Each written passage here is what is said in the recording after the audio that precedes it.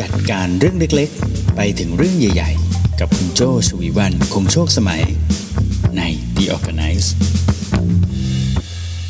สวัสดีค่ะคุณกำลังฟัง The Organize Podcast กันอยู่นะคะคุณอยู่กับโจ้ชวีวรรณคงโชคสมัยค่ะ The Organize Podcast ในวันนี้นะคะเป็นเอพิโซดที่213แล้วนะคะกับหัวข้อที่ชื่อว่ารับมือกับข้อผิดพลาดในการทำงานได้อย่างไรนะคะThe Organize ในวันนี้นะโจ้อยากจะลองเอาเสียงที่ได้มาจาก Clubhouse นะคะตอนจัด Clubhouse ของวันพุธที่2กุมภาพันธ์มาเล่าให้ฟังนะคะจริงๆแล้วเนี่ยโจ้จัดทุกวันจันทร์พุธศุกร์นะคะเผื่อว่าเพื่อนๆฟังในเวอร์ชันพอดแคสต์แล้วอยากจะเข้าไปฟังบ้างเผื่อวันไหนตื่นเช้าประมาณ 6:30 น.นะคะเข้าไปฟังกันได้ผ่านโปรแกรมที่ชื่อว่า Clubhouse นะคะเผื่อว่าอยากจะลองยกมือพูดคุยกันในนั้นนะคะก็จะได้เติมเนื้อหากันได้ด้วยเหมือนกันนะคะเป็นยังไงเดี๋ยวลองไปฟังกันดูค่ะและแน่นอนนะคะห้องเรานะคะห้อง The Organize นะคะมีผู้สนับสนุนด้วยนะคะนั่นก็คือซิกนาประกันภัยนะคะต้องขอบคุณซิกนาประกันภัยด้วยนะคะที่ร่วมสนับสนุนการสร้าง Forward Thinking Community นะคะเพื่อให้คุณได้คิดและทำเพื่อชีวิตที่ดีของคุณนะคะเมื่อวันจันทร์ใช่ไหมแจกหน้ากากผ้าให้เนาะแล้วก็เนี่ยเมื่อวันจันทร์ก็เปิด Replace on นะคะเสียดายมากเลยที่มันไม่ย้อนหลังมาให้นะคะวันนี้เลยเดี๋ยวลองลุ้นกันอีกทีเป็นพยานนะจริงๆวันจันทร์ก็มีน้องใหม่บอกนะโอ้หนูก็เห็น Replace on นะพี่แต่ไม่มีย้อนหลังแฮะก็แปลกดีนะคะเดี๋ยววันนี้นะคะเราจะคุยกันเรื่องหนึ่งที่คิดว่าน่าจะเจอกันบ่อยๆพอดีช่วงอาทิตย์ที่ผ่านมาช่วงต้นอาทิตย์เลยก็คือสักวันจันทร์นะคะโจ้มีโอกาสได้ช่วยน้องในทีมแก้ปัญหาแล้วก็เป็นปัญหาที่ตัวน้องเองถึงแม้ว่าจะมีประสบการณ์การทำงานมาพักใหญ่ๆเลยนะแต่พอเจอปัญหานี้ตุ้มเข้าไปก็ไปไม่เป็นเหมือนกันนะก็เลยคิดว่าเรื่องนี้ก็น่าจะดีนะที่โจ้จะลองสรุปออกมาให้เป็นไกด์ไลน์นะเวลาที่เจอข้อผิดพลาดในการทำงานขึ้นนะคะซึ่งวันนี้เดี๋ยวต้องบอกก่อนว่ามันจะมีประมาณ6ข้อนะคะฟังตามเพลินๆไปเรื่อยๆก่อนวันนี้โจ้มี Replace on ด้วยแล้วก็มีที่จะเป็นพอดแคสต์ด้วยนะคะเดี๋ยวไปลองฟังกันดูได้ถ้าสมมติตรงไหนที่ตามไม่ทันเพราะว่าหลายๆคนก็ทักมาบอกว่าจริงๆไม่ต้องเกรงใจไม่ต้องแบบเกรงใจเพราะว่ายังไงก็เดี๋ยวมาฟังซ้ำอีกทีแต่ว่าตอนเช้าๆฟังก็จะเพลินๆหน่อยนะคะเวลาที่ทำงานใช่ไหมคะปลายทางของการทำงานเราทุกคนนี่ก็จะคาดหวังเนาะว่างานนี้มันก็จะต้องเสร็จไปตามอย่างที่วางเป้าหมายไว้ใช่ไหมมันควรจะเสร็จวันนั้นวันนี้เว็บที่เสร็จจะต้องมีคนเข้ามาดูวันละกี่พันคนอย่างนี้วันละกี่พันคน1เดือนเรามีทาร์เก็ตตามนี้ใช่ไหมคะจะต้องมีโปรโมชั่นแสดงตรงนั้นตรงนี้จัดงานคอนเฟรนซ์ก็หวังว่าวันที่จัดงานก็จะเกิดขึ้นได้จริงมีคนมาดู 5,000 6,000 คนเราคาดหวังแบบนั้นถูกไหมแต่ปลายทางนะเราทุกคนก็รู้ใช่ไหมคะว่าอุบัติเหตุเกิดขึ้นได้ใช่ไหมอุบัติเหตุเกิดขึ้นได้นะคะผลลัพธ์เนี่ยมันเป็นไปได้ทั้งสำเร็จอย่างที่เราหวังนะคะกับอาจจะไม่สำเร็จอย่างที่เราหวังหรือมันอาจจะพังไปเลยก็เป็นไปได้ใช่ไหมเราทุกคนรู้หมดแหละแต่สิ่งที่สำคัญนะคือระหว่างทางที่เราเตรียมงานเนี่ยเราจะเตรียมตัวมากน้อยแค่ไหนในแต่ละครั้งหรือว่าเพื่อนร่วมทางที่จะทำให้งานนั้นสำเร็จได้ในแต่ละครั้งเนี่ยก็แปลกไปก็เปลี่ยนไปไม่เคยเหมือนเดิมในทุกครั้งเลยเคยสังเกตไหมเราอาจจะเคยทำเว็บไม่รู้กี่ครั้งแต่ดีไซเนอร์กับโปรแกรมเมอร์ก็ไม่เคยจะเป็นคนเดิมเปิดห้อง Clubhouse มานี่จนหรือจัดพอดแคสต์เนี่ยจริงๆวันนี้ถ้านับเอพิโซดของการจัดพอดแคสต์โจ้คือเอพิโซดที่213อย่างเงี้ยทุกครั้งที่จัดนะคนฟังก็ไม่เหมือนเดิมใช่ไหมคะคนฟังที่เข้ามาคนแรกวันนี้เป็นคุณณภัสเป็นคุณเวอย่างเงี้ยวันอื่นๆก็อาจจะไม่ใช่แบบนี้ใช่ไหมคะทุกอย่างมันมีอะไรที่ไม่ได้เหมือนเดิมเป๊ะทุกอย่างถึงแม้ว่าเราจะทำสิ่งนั้นซ้ำแล้วซ้ำอีกจนบางทีเราเผลอใช้คำว่าหลับตาทำก็ทำได้หลับตาทำก็ทำได้แบบนั้นใช่ไหมคะเพราะว่าความผิดพลาดเนี่ยถึงแม้จะเกิดขึ้นได้นะแต่ก็ต้องยอมรับนะว่าถึงแม้จะเตรียมใจมาแต่ว่าพอถึงจังหวะที่เจอความผิดพลาดขึ้นมาจริงๆนะความผิดหวังความกลัว มาบั่นทอนจิตใจมากเลยนะคะไม่ว่าคุณจะมีประสบการณ์มาแล้วเชี่ยวชาญมามากขนาดไหนถ้ารับมือกับความผิดพลาดนั้นไม่ดีพอนะมันอาจจะส่งผลกลับมาที่ตัวเราเลยเราอาจจะถอดใจเปลี่ยนเส้นทางนั้นเราอาจจะไม่อยากทำงานนั้นแล้วเนาะซึ่งน้องที่มาปรึกษากับโจ้เนี่ยว่างานล่าสุดที่เกิดความผิดพลาดเนี่ยถึงกับเป๋เลยนะถึงกับรู้สึกว่าเมื่อตอนต้นปีพี่โจ้บอกว่าหนูทำหลายอย่างรีเฟล็กออกมาสะท้อนหลายอย่างว่าหนูทำได้ดีแต่ทำไมเรื่องนี้หนูพลาดได้อะมันเป็นเรื่องเล็กมากเลยนะพี่แต่ว่าผลของมันใหญ่มากอย่างเงี้ยนะคะก็เลยมานั่งคุยกันดังนั้นการรับมือกับข้อผิดพลาดถือเป็นเรื่องสำคัญนะคะถึงแม้ว่าเราจะมีประสบการณ์มามากน้อยต่างกันก็แล้วแต่เนาะเพราะฉะนั้นวันนี้โจ้ก็เลยลองลิสต์มานะถ้ามีข้อผิดพลาดในการทำงานเกิดขึ้นนะคะอันนี้โจ้อาจจะลองหยิบมาแบบurgent case หรือว่าเป็นเคสที่เป็นเมเจอร์ใหญ่ๆมาให้ฟังนะดูว่าเราจะรับมือยังไงซึ่งถ้าสมมติว่ามีข้อผิดพลาดเล็กๆน้อยๆไม่ได้เยอะมากเนี่ยอาจจะลองหยิบทริคต่างๆเหล่านี้ไปลองใช้ดูก็ได้นะคะมาเริ่มข้อแรกกันเลยนะคะข้อแรกนะเมื่อมีความผิดพลาดเกิดขึ้นในการทำงานนะคะอย่างแรกเลยก็คือคุณต้องประเมินความเสียหายที่เกิดขึ้นข้อนี้นะโจ้เปรียบเทียบให้น้องในทีมฟังนะจริงๆเหมือนตั้งวอร์รูมขึ้นมาเลยพอมีข้อผิดพลาดเรื่องนี้เกิดขึ้นนะก็คือโจ้ตั้งโต๊ะประชุมเลยแล้วก็โจ้ก็บอกว่ามาเรามาประเมินก่อนว่าตอนนี้แผลมันสาหัสขนาดไหนความเสียหายที่เกิดขึ้นเนี่ยเป็นยังไงข้อแรกนะประเมินความเสียหายที่เกิดขึ้นถ้าเปรียบเทียบให้เห็นภาพคือประเมินดูซิแผลใหญ่ขนาดไหนรีบห้ามเลือดให้เร็วที่สุดการประเมินความเสียหายที่เกิดขึ้นนะคะส่วนใหญ่ก็จะมีเช็คลิสต์อยู่ไม่กี่เรื่องนะความเสียหายนี้เกิดขึ้นเมื่อไหร่นะอะไรที่ยังทำงานได้และอะไรที่ทำงานไม่ได้อันนี้ต้องดูเลยนะความเสียหายที่เกิดขึ้นนะ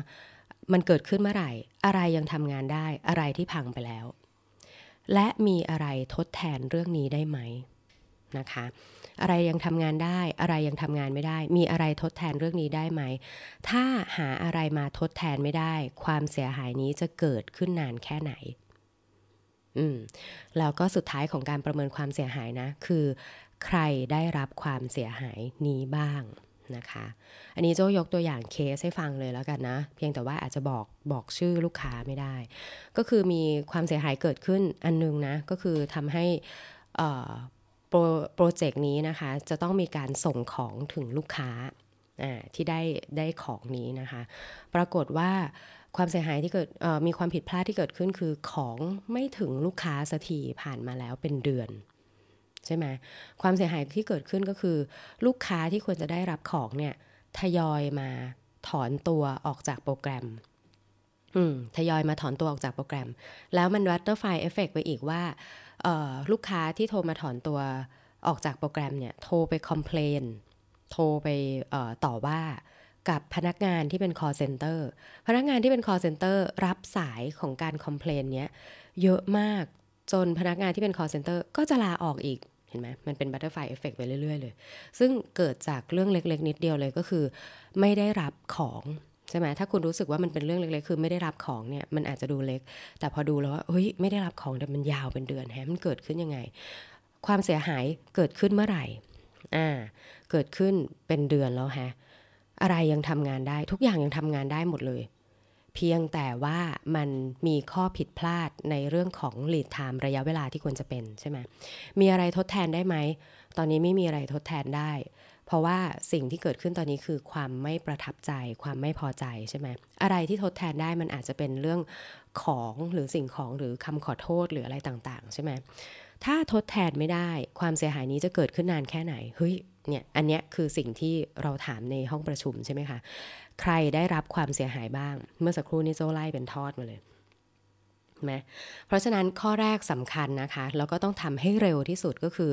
ประเมินความเสียหายที่เกิดขึ้นแผลตอนนี้ใหญ่แค่ไหนห้ามเลือดให้เร็วที่สุดนะคะต่อมาข้อที่2นะคะเมื่อมีความเสียหายเมื่อมีข้อผิดพลาดเกิดขึ้นนะคะควรต้องทำอะไรต่ออย่างแรกเราประเมินความเสียหายไปแล้วนะคะขั้นตอนที่2ต่อมานะสำรวจสาเหตุ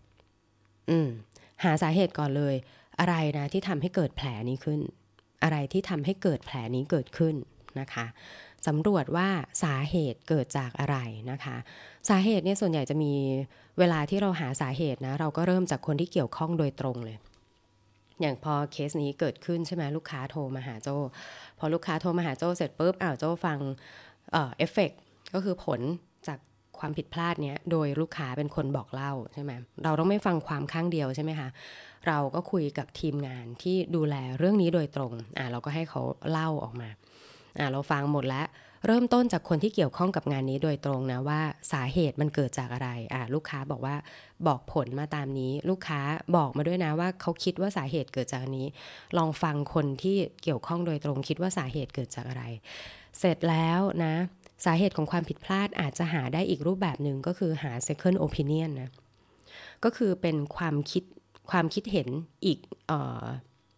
ความคิดเห็นเพิ่มแล้วกันนะใช้ทับศัพท์คำนี้บ่อยจนหาคำอธิบายยากก็คือหาความเห็นเพิ่มเติมนะคะจากผู้มีประสบการณ์ที่เคยผ่านเหตุการณ์แบบนี้มานะบางทีเขาจะให้หาสาเหตุในแบบที่ตัวเราเองที่คลุกอยู่ในโปรเจกต์เนี้ยบางทีหาไม่เห็นเหมือนอย่างคำหนึ่งที่โจ้มักจะบอกเลยว่าโปรแกรมเมอร์ไม่ใช่เขาไม่เก่งนะที่เขาหาบั๊กไม่เจอเนี่ยมันเป็นเพราะเขาอยู่กับโค้ดเนี้ยเขาเขียนเขาอะไรอย่างเงี้ยมาตลอดน่ะเขาเป็นคนดีไซน์รูทเขาเป็นคนดีไซน์เส้นทางดังนั้นเขาหาบั๊กไม่เจอเนี่ยไม่ใช่เรื่องแปลกมันถึงต้องมีคนที่คอยช่วยเทสใช่ไหมคะหรืออย่างวิศวกรหรืออย่างคนที่เป็นผู้รับเหมาอย่างเงี้ยเขาฉาบปูนเขาทำอะไรมาตลอดเนี่ยเขาอยู่กับมันมาทั้งเดือนเขาอาจจะไม่ทันได้มองเห็นสิ่งที่เขาเป็นคนสร้างขึ้นมาเองมันก็ต้องมี second opinion เป็นคนอื่นที่อาจจะไม่ได้อยู่ในกระบวนการสร้างคอยมาดูว่าสาเหตุมันเกิดจากอะไรออดิตถึงต้องมีใช่ไหมคะ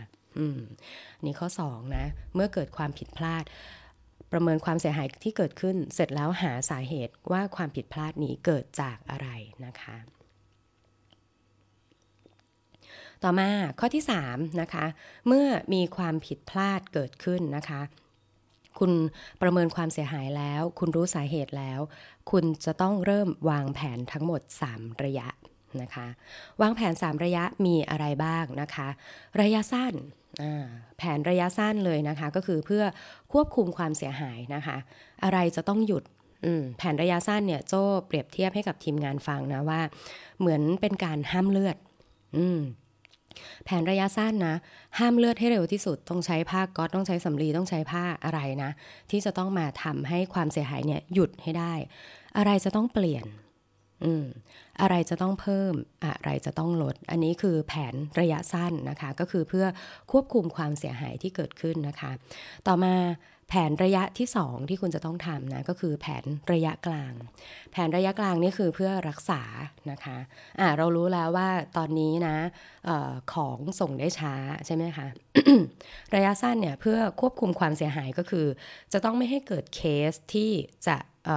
ดีเลย์เกิดขึ้นเพิ่มจากนี้สมมุติตอนนี้เคสที่มีปัญหาเนี่ยมีอยู่30เคสใช่ไหมคะแผนระยะสั้นก็คือต้องไม่ให้มีเคสที่มีความผิดพลาดเนี่ยเกิดขึ้นเป็นเคสที่31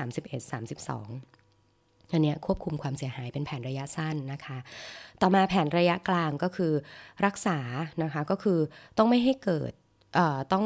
การที่เกิดขึ้นอยู่เนี่ยต้องรักษาปัญหาแก้ปัญหาเนี่ยไม่ให้เกิดขึ้นอีกใส่ยาให้ถูกใช้ยาให้ถูกนะคะเพราะฉะนั้นแผนระยะสั้นกับแผนระยะกลางเนี่ยจะออกมาค่อนข้างไวที่สุดเท่าที่จะเป็นไปได้เพื่อ1ก็คือเพื่อไม่ให้เกิดความเสียหายที่มากไปกว่านี้กับ2คือเพื่อสร้างความมั่นใจให้กับคนที่เกี่ยวข้องนะคะ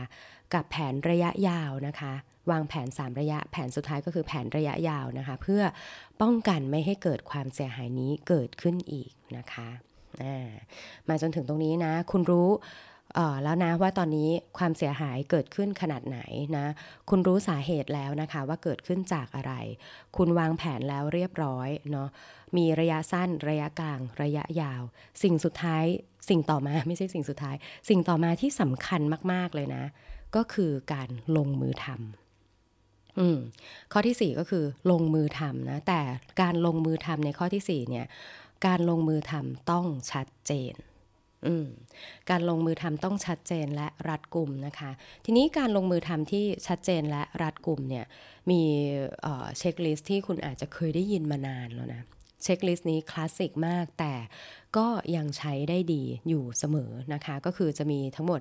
4W กับ 1H นะคะตัวนี้เนี่ยจริงๆบางสูตรก็จะบอกว่ามี W ประมาณ5มี H1 อะไรเงี้ยเอาเป็นว่าอันนี้จะเป็นเช็คลิสต์ที่ลงมือทำได้จริงเนี่ยเราจะใช้อยู่ประมาณ 4W และ 1H นะคะทุกแอคชั่นนะต้องกำหนดเลยว่ากำลังจะทำอะไรและทำเรื่องนี้ทำไมนะคะใครทำเรื่องนี้บ้างทำเมื่อไหร่และทำอย่างไรอันนี้เป็นเช็คลิสต์แบบที่เวลาถ้าเราจะลงมือทำอะไรนะจะต้องกำหนดให้ชัดเจนโดยเฉพาะเมื่อมีความผิดพลาดนะคะคุณจะต้องกำหนดเรื่องนี้ให้ชัดเจนมากๆเลยยกตัวอย่างนะคะยกตัวอย่างเคสที่เกิดขึ้นนะบอกว่ามันมีโปรแกรม error ใช่ไหมคะ what นะคือต้องไม่ใช่บอกว่าแก้โปรแกรมให้ทำงานได้ตามปกติโอ้โหอันนี้กว้างมากเหมือนแบบเราจะต้องใช้ชีวิตให้มีความสุขโอ้โหอันนี้กว้างใช่ไหมwhat อันนี้นะคือต้องลงไปในระดับที่ว่าแก้โปรแกรมฟีเจอร์นี้แก้ให้การทำงานในหน้าโฮมทำงานได้ตามปกติแก้อะไรแก้ไม่ให้น้ำรั่วลงมาที่ห้องนอนแก้ไม่ให้น้ำรั่วลงมาที่ห้องนอนอย่างเงี้ยเพราะอะไรนะเพราะว่าถ้าน้ำรั่วลงมาที่ห้องนอนเดี๋ยวเตียงจะเปียกเพราะฉะนั้นเราไม่ต้องการให้เตียงเปียกอีกต่อไปเพราะเตียงตอนนี้เชื้อราเกิดขึ้นที่เตียงอย่างเงี้ยมันจะชัดเจนทำอะไรเพราะอะไรนะใครจะทำงานนี้บ้างคนที่จะทำงานนี้จะต้องเป็นคนที่รู้ว่าจะปิดรูข้างบนเนี่ยใช่ไหมเพราะฉะนั้นจะต้องเป็นช่างกำหนดเลยช่างอะไรช่างชื่ออะไรช่างโจ้เนี่ยช่างโจ้นะโทรไปแล้วบอกแล้วว่าเดี๋ยวจะมาเมื่อไหร่เนี่ยก็จะเป็นข้อต่อไปแล้วจะมาเมื่อไหร่เดี๋ยวช่างโจ้นะจะมาตอน 11 โมงเช้าของวันที่2ก็วันนี้นี่ 11 โมงเช้าของวันที่2นะเดี๋ยวจะมาแล้ว how จะทำยังไงเดี๋ยวเขามานะเขาจะเอาปูนเนี่ยมาโปะปิดก่อนพอเอาปูนมาปิดนะเดี๋ยวจะต้องรอปูนเซตตัวประมาณครึ่งวันเสร็จแล้วพอครึ่งวันเสร็จปุ๊บเดี๋ยวเขาจะเอาสีมาทับเพราะฉะนั้นนะน้ำจะไม่หยด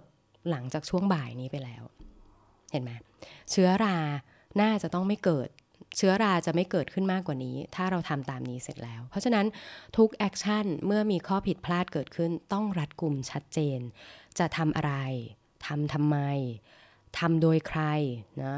ทำเมื่อไหร่และทำอย่างไรเมื่อมีข้อผิดพลาดทุกคนต้องรู้นะว่าเรากำลังจะแก้ไขอย่างไรอย่างชัดเจนแล้วก็รัดกุมนะคะมาถึงตรงนี้นะเราผ่านกันมา4ข้อนะเดี๋ยวทวนอีกทีเมื่อมีความผิดพลาดเกิดขึ้นในการทำงานนะอย่างแรกต้องรีบทำและทำให้เร็วที่สุดก็คือประเมินความเสียหายที่เกิดขึ้นนะคะ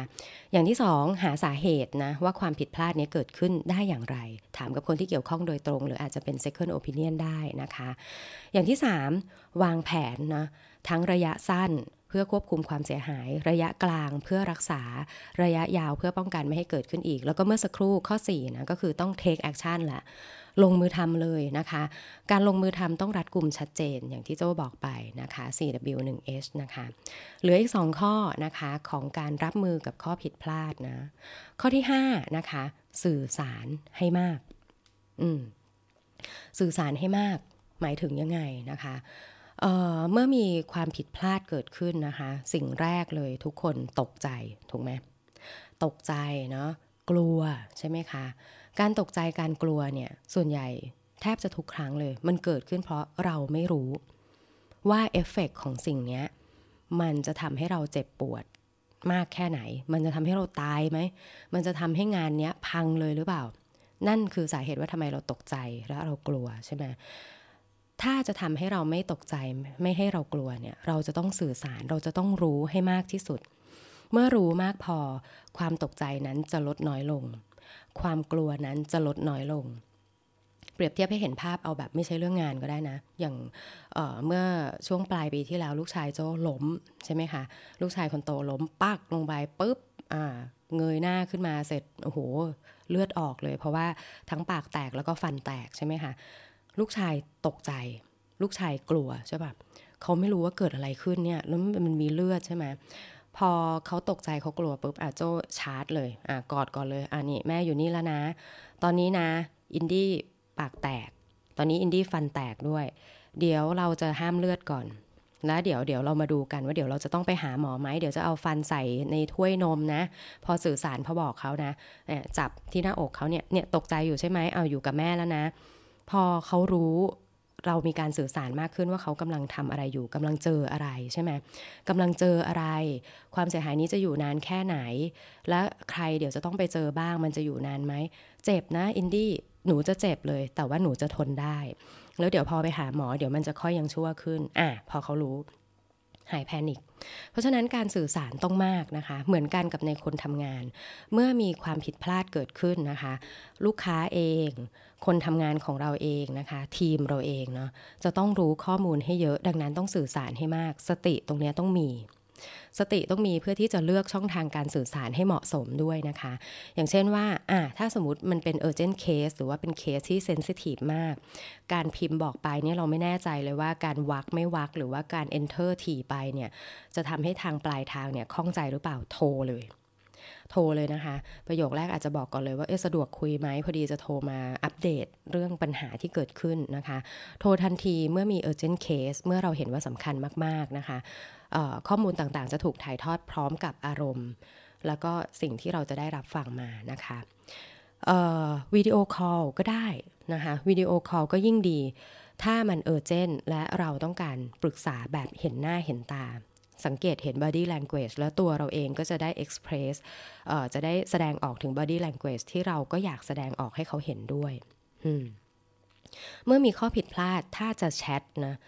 ถ้าจะแชทต้องเอาไว้แค่รายงานอะไรที่สั้นๆหรือบอกกล่าวให้รู้เป็นระยะเวลาช่วงนั้นๆซึ่งไม่ได้ด่วนมากถ้าเขาไม่ได้อ่านถ้าเขาไม่ได้อยู่หน้าจอเรื่องที่คุณบอกไปไม่ได้รับผลกระทบคุณค่อยแชทแต่ถ้าอะไรก็ตามที่ด่วนให้โทรนะคะให้ reach out ไปถึงตัวให้เร็วที่สุดนะคะเมื่อไหร่ถึงจะใช้อีเมลนะคะอีเมลเนี่ยก็จะใช้สำหรับการไล่รายละเอียดที่เป็นลักษณะยาวแล้วเราต้องการความต่อเนื่องในการอ่านนะอันนี้ก็สำคัญว่าไม่ควรจะใช้แชทพร่ำเพรื่อควรจะใช้อีเมลกรณีที่มันจะต้องมีการอ่านให้มันต่อเนื่องยาวๆใช่ไหมคะเพราะว่าถ้าใช้แชทตลอดเวลานะพอถึงเรื่องที่คุณจะต้องอ่านอย่างต่อเนื่องบางทีก็มีอินเทอร์รัปคือมันมีคนที่อยู่ในห้องแชทมากกว่า1คนใช่ไหมมันก็จะแทรกเข้ามาทำให้คุณจับใจความได้ช้าเกินไปนะการสื่อสารในรูปแบบอีเมลก็จะเหมาะกับการที่จะต้องอ่านข้อมูลปริมาณมากแล้วคิดตามนะคะแล้วก็อีกอย่างหนึ่งที่คิดว่าควรใช้เลยนะคะสำหรับ document สำหรับตัวเอกสารนะคะก็คือการใช้ sharing document ก็คือการทำเอกสารที่มันอัปโหลดอันนี้อาจใช้ศัพท์เทคนิคถ้าไม่ทันเดี๋ยวหลังไมค์มาคุยกันได้นะคะdocument ที่คุณใช้เนี่ยถ้าสมมติคุณใช้แบบที่เซฟไว้ในเครื่องมันอาจจะต้องมีการตั้งชื่อไฟล์นะเช่นแบบmeeting memo วันที่2 กุมภาเวอร์ชั่นที่1ใช่ไหมเสร็จแล้วถ้ามันมีการแก้ไขแล้วมีการส่งไปส่งกลับเนี่ยคุณอาจจะต้องรีเนมมันอีกว่าเป็นเวอร์ชันที่2เวอร์ชันที่3แบบนี้ใช่ไหมคะอันนี้คือถ้าป้องกันความผิดพลาดเนี่ยแทนที่คุณจะใช้ไฟล์ในการสื่อสารเนี่ยเป็นการเซฟแบบนี้คุณเลือกใช้ตัว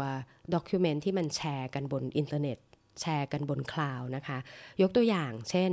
Google Sheet Google Document แบบนี้นะคะคุณใช้แบบนั้นพอเมื่อไหร่ก็ตามที่คุณมีการเปลี่ยนแปลงปลายทางลูกค้าที่รอเห็นการเปลี่ยนแปลงเนี่ยก็จะเห็นเวอร์ชั่นที่เป็นอัปเดตล่าสุดนะคะอันนี้เดี๋ยวอาจจะมาแชร์ให้ฟังกันอีกทีในเอพิโซดไหนสักเอพิโซดหนึ่งเรื่องของการใช้ด็อกิวเมนต์ที่เป็นรูปแบบของการแชร์ริ่งนะคะอันนี้ก็คือข้อของการสื่อสารให้มากก็คือข้อที่5นะคะเมื่อเกิดข้อผิดพลาดเกิดขึ้นนะคะสื่อสารให้มากสื่อสารให้ชัดเจนว่าทุกคนกำลังเจอกับอะไรและตอนนี้อัปเดตไปถึงไหนแล้วนะคะข้อสุดท้ายค่ะการรับมือกับข้อผิดพลาดในการทำงานนะข้อที่6สรุปแนวทางใหม่สรุปแนวทางใหม่เพราะบอกว่ามันมีข้อผิดพลาดใช่ไหมถ้าคุณยังทำรูปแบบเดิมแสดงว่าข้อผิดพลาดก็ยังเหมือนเดิมมันเป็นไปไม่ได้เลยนะที่เราจะทำทุกอย่างเหมือนเดิมเราคาดหวังให้ผลลัพธ์เนี่ยมันเปลี่ยนไปถ้าคุณคาดหวังให้ผลลัพธ์เปลี่ยนไปคุณต้องมีการเปลี่ยนแปลงบางอย่างในกระบวนการท ถูกไหมคะดังนั้นนะเมื่อคุณรับมือกับข้อผิดพลาดคุณรู้แล้วว่าคุณเจอสาเหตุตอนนี้ความผิดพลาดมันมีความเสียหายมากน้อยแค่ไหนมีแอคชั่นอะไรที่เปลี่ยนแปลงมีแอคชั่นอะไรที่จะต้องทำในตอนนี้นับจากวันนี้ไปนะคะอะไรที่จะเปลี่ยนไปเพื่อไม่ให้เกิดความผิดพลาดเดิมที่เกิดขึ้นดังนั้นข้อสุดท้ายนะคะสรุปแนวทางใหม่เมื่อปรับปรุงปัญหาเรียบร้อยแล้วนะคะทุกคนก็จะได้แนวทางแล้วว่าโอเคเราจะไม่ผิดซ้ำรูปเดิมเราจะไม่ผิดซ้ำรอยเดิมถ้าเปลี่ยนแปลงแล้วยังผิดซ้ำรอยเดิมแสดงว่าคราวที่แล้วทางแก้ปัญหาเราอาจจะแก้ปัญหาได้ไม่ครบมันมีของบางอย่างหายไปแล้วมันมีของบางอย่างอาการบางอย่างเปลี่ยนไปแล้วแต่ว่ามันยังมีความผิดพลาดบางอย่างเกิดขึ้นอีกเราก็เริ่มใหม่เร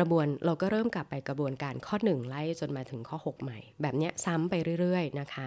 ซึ่งบอกเลยว่าจริงๆแล้วอันนี้นะมันอาจจะไม่ได้เอาไว้สำหรับแก้ไขเรื่องปัญหาข้อผิดพลาดอย่างเดียวนะแต่มันเอาไว้ใช้สำหรับการ improve หรือว่าการพัฒนาสิ่งที่ดีอยู่แล้วให้ดียิ่งขึ้นก็ได้เหมือนกันนะก็คือแทนที่จะสำรวจว่าความเสียหายอะไรเกิดขึ้นเนี่ยกลายเป็นสำรวจนะว่ายังมีลู่ทางหรือยังมี opportunity ยังมีโอกาสอะไรที่เราสามารถจะเข้าไปร่วมไปเปิดโอกาสตรงนั้นให้มันพัฒนาขึ้นได้อีกเป็นต้นแบบนี้นะคะเอาล่ะครบถ้วนนะคะเป๊ะตรงตามเวลาเลยนะคะไม่แน่ใจถ้าเพื่อนๆคนไหนอยากจะยกมือขึ้นมาแชร์กันก็ยกมือขึ้นมาแชร์กันได้นะคะแต่ตอนนี้เดี๋ยวโจ้จะสรุปให้ฟังอีกครั้งนะคะว่าถ้ามีข้อผิดพลาดเกิดขึ้นนะคะในการทำงานเนี่ยเราจะรับมือกับข้อผิดพลาดในการทำงานนั้นได้อย่างไรนะคะโจ้สรุปมามีทั้งหมด6ข้อนะคะไปไวๆนะข้อแรกก็คือประเมินความเสียหายที่เกิดขึ้นนะคะต่อมาสำรวจว่าสาเหตุนั้นนะคะเกิดจากอะไรเนาะเมื่อสำรวจหาสาเหตุได้แล้วนะคะให้วางแผนเลยนะวางแผนระยะสั้นระยะกลางแล้วก็ระยะยาวแผนแต่ละระยะมีเป้าหมายนะคะระยะสั้นเพื่อควบคุมความเสียหายนี้ไม่ให้ลุกลามไปอีกนะแผนระยะกลางเพื่อรักษา2แผนเนี้ยระยะสั้นกับระยะกลางออกมาเร็วหน่อยแล้วก็แผนระยะยาวนะออกมาเพื่อไม่ให้ความเสียหายนี้เกิดขึ้นอีกจากนั้นวางแผนเสร็จแล้วต้องลงมือทำนะคะลงมือทำก็ต้องให้รัดกุมและชัดเจนนะคะใครจะทำอะไรทำเมื่อไหร่แล้วก็ทำอย่างไรแล้วทำไปทำไมนะคะข้อ5นะคะสื่อสารให้มากทุกคนรู้ว่ามีความผิดพลาดเกิดขึ้นทุกคนรอให้ความผิดพลาดนั้นกลับมาสู่สถานการณ์ปกติดังนั้นคุณต้องคอยสื่อสารให้ทุกคนไม่ตื่นตระหนกตกใจแล้วถ้าเขาไม่ตื่นตระหนกตกใจเขาจะเป็นส่วนร่วมในการช่วยคุณแก้ปัญหานั้นได้นะคะแล้วก็ข้อสุดท้ายข้อ6นะคะสรุปแนวทางใหม่คุณไม่ต้องการให้ปัญหานี้เกิดขึ้นอีกถ้าคุณยังทำรูปแบบทุกอย่างแบบเดิมความผิดพลาดนี้จะเกิดขึ้นอีกแน่นอนดังนั้นถ้าเราคาดหวังการเปลี่ยนแปลงเราก็ต้องเปลี่ยนแปลงในกระบวนการด้วยเช่นกันนะคะเอาล่ะวันนี้ครบถ้วนนะคะเนื้อหาเยอะเนาะโจ้เปิด replace on ไว้ทุกคนเป็นพยาน เพราะว่าเมื่อวันจันทร์เปิด replace on แล้วมันหายไปแต่ไม่เป็นไรวันนี้โจ้เรคคอร์ดไว้ด้วยนะแล้วก็เดี๋ยวจะมีเวอร์ชันที่เป็นพอดแคสต์ให้ฟังย้อนหลังด้วยนะคะสรุปกันอีกครั้งนะเราคือห้อง The Organize นะคะสำหรับเพื่อนๆที่อาจจะเพิ่งเข้ามารู้จักกันเป็นครั้งแรกนะคะห้องนี้คือห้อง The Organize นะคะจะพูดถึงเรื่องของการจัดการนะคะตั้งแต่เรื่องเล็กๆไปจนถึงเรื่องใหญ่ๆนะคะเราจะเจอกันทุกวันจันทร์พุธศุกร์นะคะเวลา 6:30 ถึง 7:00 โดยประมาณนะคะถ้าชอบใจก็กดติดตาม Club Creative Talk หรือว่ากดติดตามโจ้ไว้นะคะเนื้อหาจะมาเจอกันอีกครั้งในวันศุกร์นะวันศุกร์โจ้เตรียมหัวข้อไว้ก็คือหัวข้อที่ชื่อว่าทำยังไงก็เก่งไม่พอต้องจัดการตัวเองอย่างไรนะคะพอตั้งห้องไปก็มีคนทักมาเลย Imposter Syndrome ใช่ไหมพี่หรืออะไรอย่างนี้เดี๋ยวมาลองฟังนะคะว่ามันคืออะไรแล้วก็มีแนวทางในการที่จะจัดการตัวเองแล้วก็มีเทคนิคในการที่จะรับมืออย่างไรได้บ้างนะคะเอาล่ะวันนี้ก็ประมาณนี้นะคะขอบคุณทุกท่านเลยนะคะที่เข้ามาฟังกันเห็นพี่เก่งเข้ามาฟังด้วยเดี๋ยวเราจะมีรายการของ Creative Talk ต่ออีก2รายการนะถ้าเพื่อนๆยังไม่เคยติดตามกันนะเดี๋ยวตอน 8:20 นะคะก็จะมีรายการ Rise and Shine นะคะกับอาจารย์ภูมิธีรพุทธปิติฉัตรนะคะอาจารย์ภูมิเป็นผู้เชี่ยวชาญเรื่องการจัดการองค์กรนะจิตวิทยาสำหรับการจัดการองค์กร Organizational Behavior เนี่ยอันนี้นะคะตอน 8:20 นะคะแล้วก็เดี๋ยวจะมีอีกรายการนึงนะคะตอน 9:00 น.นะคะก็คือรายการ Morning Call พี่เก่งสิทธิพงษ์เนี่ยนะคะจะพูดเกี่ยวกับเรื่อง ความรู้ที่คุณควรจะรู้ในช่วงนั้นๆนะคะ creative idea หรือว่า innovation ข่าวสารต่างๆนะคะเพื่อสร้าง forward thinking ให้กับพวกเรานั่นเองนะคะเอาล่ะวันนี้ประมาณนี้นะคะก็เดี๋ยวเราเจอกันวันศุกร์นะคะแล้วก็ถ้าติดตามฟังไม่ทันตรงไหนเดี๋ยว replays on เกิดขึ้นก็ตามไปฟังกันได้นะคะวันนี้ขอให้เป็นวันพุธกลางสัปดาห์ที่ดีมีพลังนะคะยังซินเจียอยู่อีกซินนี้หัวใช้กันได้อยู่นะคะก็ขอให้เจอแต่เรื่องดีๆคนดีๆทั้งวันเลยนะคะลาไปก่อนนะคะสวัสดีค่ะ